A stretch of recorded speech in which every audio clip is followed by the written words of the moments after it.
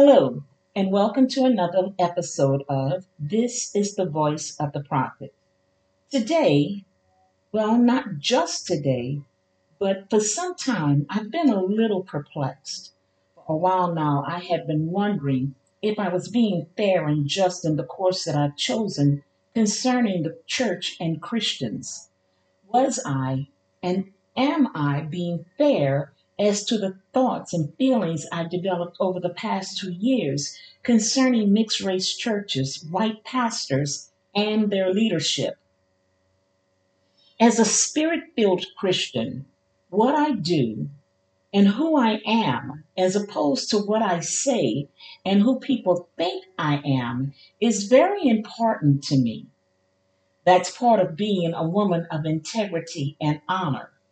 I never want to be in the position of saying one thing and actually doing or living something else. I never want to be one who says and does things with hidden agendas and ulterior motives. And believe it or not, that's a lot easier said than done. It's not always easy for an individual to examine themselves or their works, although we're given the command to do exactly that. 2 Corinthians 13 and 5 in the Amplified Classic Edition reads, "Examine and test and evaluate your own selves to see whether you are holding to your faith and showing the proper fruits of it. Test and prove yourselves, not Christ.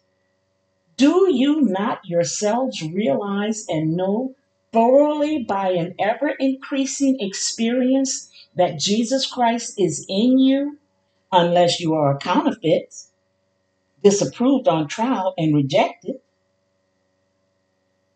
God tells us in His Word to search and inspect ourselves, to see whether we're holding to our faith and showing the proper fruits of it. What are our fruits like when we're dealing with racism? I know what flesh wants to say or do. I'm fully aware of the reactions that I would like to release. But I'm a spirit man that occupies a flesh body, so I can't do or allow what flesh wants. There are times that this knowledge causes the process to be as easy as it should be. Yet, there are times, thank God not many, but there are other times that I must remind myself of that fact, that I am a spirit man that occupies a flesh body. This flesh is here only for the convenience of my spirit. It's my spirit that rules and has authority, not my flesh. It's like when I listen to the podcast over and over, changing the words, tones, and even the meanings of what I tried to convey. It could be a much easier matter if I had an editor or a proofreader to weigh the words and value of what's being spoken. It would be even easier during the times that I'm writing if the Holy Ghost would literally just take over the keyboard and type what he wants me to say. Then all I would need to do is read what he personally has written. However, this is a faith walk, one that's filled with prayer, devotion, and submission to God. And I must trust that what's coming forth from me is of the Holy Ghost and given to me by the Father. This is why I must depend on what I believe the Father speaks to my spirit. I must be sure for each of us who have chosen or believe that we have been called to take a stand during this spiritual crisis. We must be sure that what we do, say, and believe is according to the word and will of God. We must hold to the faith and show the proper fruits of that faith. Many years ago, as a young woman in ministry, it amazed me to see and hear men and women trying to show the strength and power that they professed God had given them. One platform that many enjoyed being on was casting out demons. The manifestations produced at these particular church events was a very popular matter for a time, although no such gift is mentioned in the Bible. I'm sure many of you remember the spectacles that some Christians made of themselves, wrestling on the floors, demanding demons to name themselves, and a bunch of other foolishness that never glorified the Father, all through this so called ministry. Please don't misunderstand me. I know the authority that I and others have been given and have used it accordingly. But I also know that was not my ministry. Many years ago, I was a guest speaker at a church in another country when the pastors challenged me concerning this matter. They wanted to know why I wasn't casting or calling out demons since I was the prophet. First of all, I would only deal with demons directly in public when I had to or when I knew without a doubt that God was directing me to do so. I still adhere to that practice until today. I explained to the two pastors that I handle demons much like a dirty diaper. Even when the baby is your own, as much as you may love it. Yet, when changing that diaper full of number two, you're aware of the filth as well as the offensive smell that comes from it. That's exactly the way I view demons, as stinking, offensive, filthy objects, something that I don't want to touch or handle unless I absolutely have to, and that I know that I'm being directed by God to do so. When changing a diaper, you handle it very carefully so that you don't soil your hands or transfer any of the filth within it to yourself. So, what do I mean by that? In other words, when dealing with demons, they must be handled in ways that will not soil our spirit or be given the opportunity to manipulate those who have been given authority over them. Racism, hatred, bigotry, and all the things that goes along with the issues that are talked about in this podcast are all actual demons themselves. When dealing with those unclean spirits, if we're not careful, they will definitely soil, spoil, and affect our spirits so much so that, again, if we're not careful, they will use us in the same way they use others. In other words, the spirits that come against us, if not dealt with in the right way, will then begin to use us as racists against others as they have used racists against us. Yes, spirits of racism can cause those who have been unjustly abused to then become racist, prejudiced, bigoted, and hateful against other races.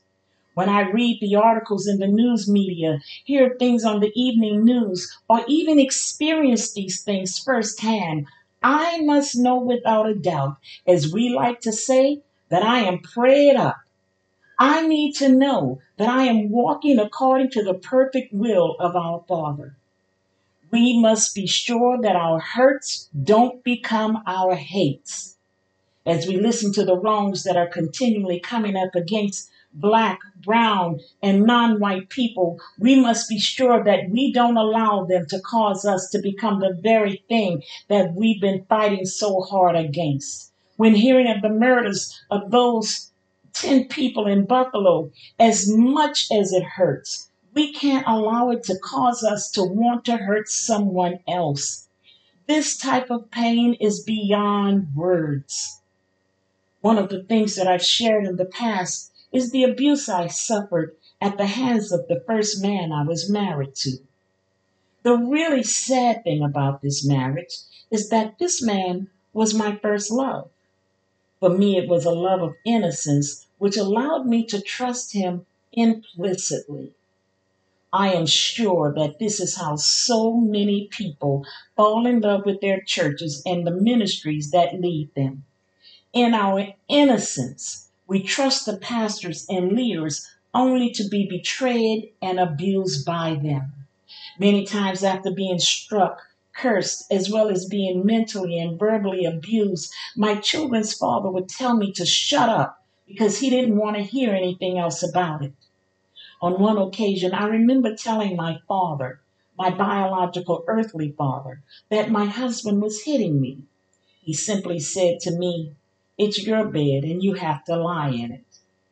I never said another word to him or anyone else about the abuse I was suffering from that time on.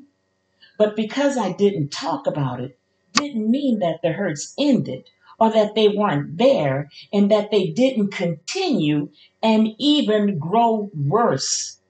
The injuries and silent suffering that welled up within me could only be understood by others who were suffering the same type of abuse. Unfortunately, they weren't allowed to talk about their abuses either. We as a people hurt. And when other races refuse to talk about those hurts, when the people who have actually dealt those hurts refuse to allow it to be talked about, even to the extent of wanting to make it a law not to teach CRT, critical race theory, and literally change the history books that are teaching our children in schools when they don't want the truth of our hurts and horrors to be known by future generations. It only adds to the pain. And much like my first marriage, the pain continues and it grows. Some might suggest that it's not that way for everyone, but if my child hurt, then I hurt. When I saw the man weeping over his mother's murder in Buffalo, New York, I cried too. If I'm aware of the facts that my sons, grandsons, nephews, and even strangers' lives are endangered just because they're dark skinned black men, it hurts and it's frightening.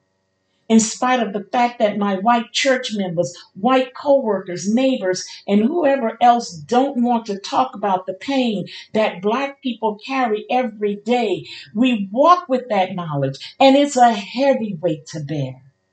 There's the realization that at any moment, not because they're robbing a bank or raping a woman or in a drug deal or shooting up a grocery store, but just for the fact that they're black, my sons and grandsons, the black men who have been given to me as spiritual sons, your sons or grandsons, could be killed, murdered, or even lynched by some racist individual or individuals. And that's something that every black man, woman, boy, and girl has to live with on a daily basis. And yet, we're expected to function, laugh, be happy, and ignore the realities that are facing us every day. There's no way that this can be done without a strong, powerful prayer life.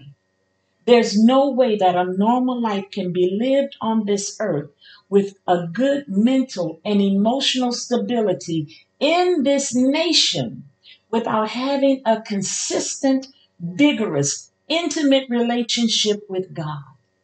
We must continually seek his face, not just for the matter of him keeping us, not just so that we don't become so full of hatred against those who bring these injustices against us, but also so that we will know what we're supposed to do with what is being given to us.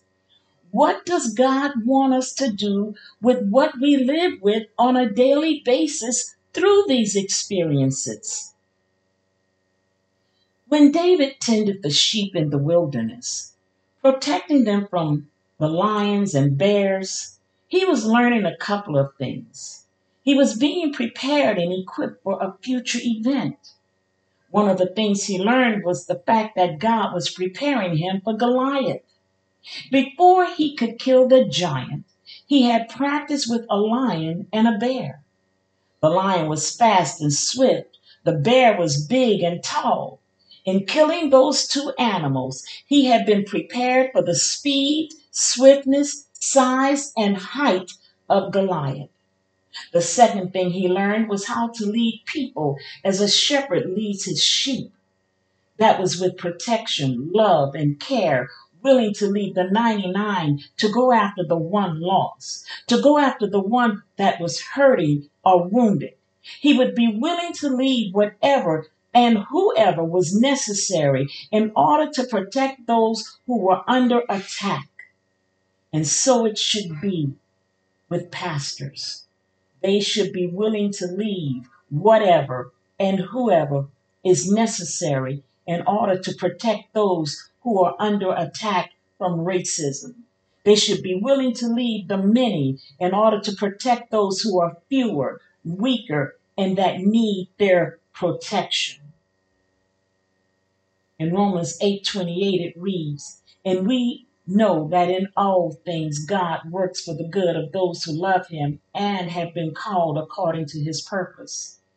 With the experiences that I've had with racism, some directly against me and some I've merely discerned, read, or seen with my own eyes, I must realize that in some way, in some form, at some time, these things will work for my good. The question must be asked, what is God preparing me for? As God prepared David in the wilderness for Goliath and to be a king, I must ask, what am I as a black woman? What are you as a black man or woman being prepared for? Remember, the word says, in all things, God is working it for our good. One of my favorite scriptures that I quote constantly is from Ecclesiastes 3:1, which says, to everything there is a season and a time for every purpose under the heaven. We have that understanding that to everything under the heaven there is a time and a purpose. That means here on earth. That includes this season of racism and hatred against black and non-white people. But again, we must ask our Father, what is his purpose in this season for each of us individually? For me personally, I believe it's this podcast with even more to come. But what about you? What is the purpose and plan that God has for you as you navigate through this season and environment of racism? It's certainly not just to sit and complain about what's occurring on this earth. It's certainly not to allow the very spirits that are using others against you, against us, to begin to use you back against them. Some of us must sit before the Father and ask, God, what is it that you want me to do? What do you want to accomplish through me? What is my purpose under the heaven on this earth with all that's occurring right now? I'm sure that we've all heard the phrase, your misery is your ministry. Let me say here and now that not every ministry is in the pulpit, but nonetheless, it's a ministry if it's something that God is using you to accomplish. It's a ministry if it's something that God wants to bring forth through you to help someone else. One of the things that you'll hear me share next week is how every church has these ministries for people who are dealing with various life issues. These churches are providing for the certainties that many will have to deal with. Churches have singles ministries, couples ministries, ministries for the addicted, teens and children's ministries. I've even heard of churches with grief ministries for widows and widowers or those who have lost loved ones. All of these are here to help people, young and old, to navigate whatever issues may be present in their lives. They're there to help with the hurts and pains of being a teen, a drug addict, of losing a mate, or whatever. But there is not one church, white or black, with a ministry to deal with the pains and hurts of racism. Some of the white churches might say something from the pulpit on any given Sunday, expressing a concern once in a while. Some might have had a conference with a mixed panel to speak when George Floyd was murdered. But this type of ministry, One that deals with racism, hatred, and white supremacy in the body of Christ needs to be ongoing. And when it's not, it's like that abusive husband who says to shut up, and the non caring father who's blind to the abuses being suffered by his child. The church just doesn't want to hear about it. They don't care. And even worse, they don't even want us to talk about it. And what makes it more painful is that it's the church that has brought about these atrocities. The church is ignoring its black members in spite of the fact that these members are saying that they're hurting. In spite of the fact that these members' very lives are in danger on a daily basis simply because they're black. These are the churches, pastors, and ministries that brought us to Christ, our first love. These are the pastors and leaders that we loved, trusted, and believed in, but they betrayed us. Our cries have become silent to their ears, hearts, and spirits. Most white members and their pastors have taken the attitudes that it's our beds and we just have to lay in it. To this I say not just no, but hell no. Our God is not finished yet. Our God, the God we serve, has a purpose that He's using us to fulfill. We must understand His purpose and the part we are being used in to bring it to completion. If you haven't already asked, you must ask our Father now to give you your vision. The blind man in John 9 was born blind, without vision. Although Jewish, a member of the temple, and known by so many as the blind man, he did not understand or know his purpose in life. He did not understand that his purpose from the beginning in being born blind was to glorify the Father. It was so that God's glory would be revealed. He suffered and begged all his life until his purpose was fulfilled when Jesus gave him his sight, his vision. We must ask God for the vision for our lives that will glorify Him. We must ask for the purpose of this time so that we will accomplish all that our Father has ordained for us. It wasn't the man's sin nor his parents, but for the glory of God to be revealed. In 1 Samuel 11 and 2, it reads, "And Nahash the Ammonite answered them, On this condition will I make a covenant with you, that I may thrust out all your right eyes and lay it for a reproach upon Israel." Once again, one of the tribes was under attack. During those times, it was custom and part of the training for the Israelite troops to go into battles with their shields covering the left side of their faces. Of course, that meant that only the right eye was available to fight the enemy. The covenant Nahash proposed with them would have taken that right eye, leaving them going into battle literally totally blind, without any vision whatsoever to fight and defend themselves. They would have perished. Without a vision, the people perish. We must ask our Father for our vision, or we too shall all perish. We cannot fight the enemy without sight, not for only what we're fighting for, but we must also ask our Father as to how we must fight. What is your vision? What is your ministry?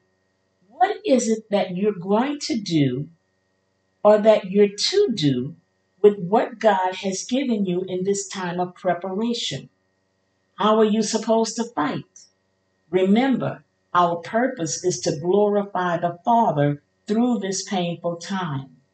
Therefore, each of us must ask God how He wants to use us individually to reveal His glory. We are a people of vision, and we shall not perish because we will be sure to know our vision. Thank you so much for listening to this week's episode of This is the Voice of the Prophet. I ask that each of you would share this podcast with others and always remember that it's available for listening on every podcast server and app. I continue to ask you for your support through your prayers. You can contact me through my email at ameeteagle@charter.net. That's AMITEEAGLE@charter.net, and through the Facebook post or Facebook Messenger. Thank you again for your prayers and support, and may God bless each and every one of you.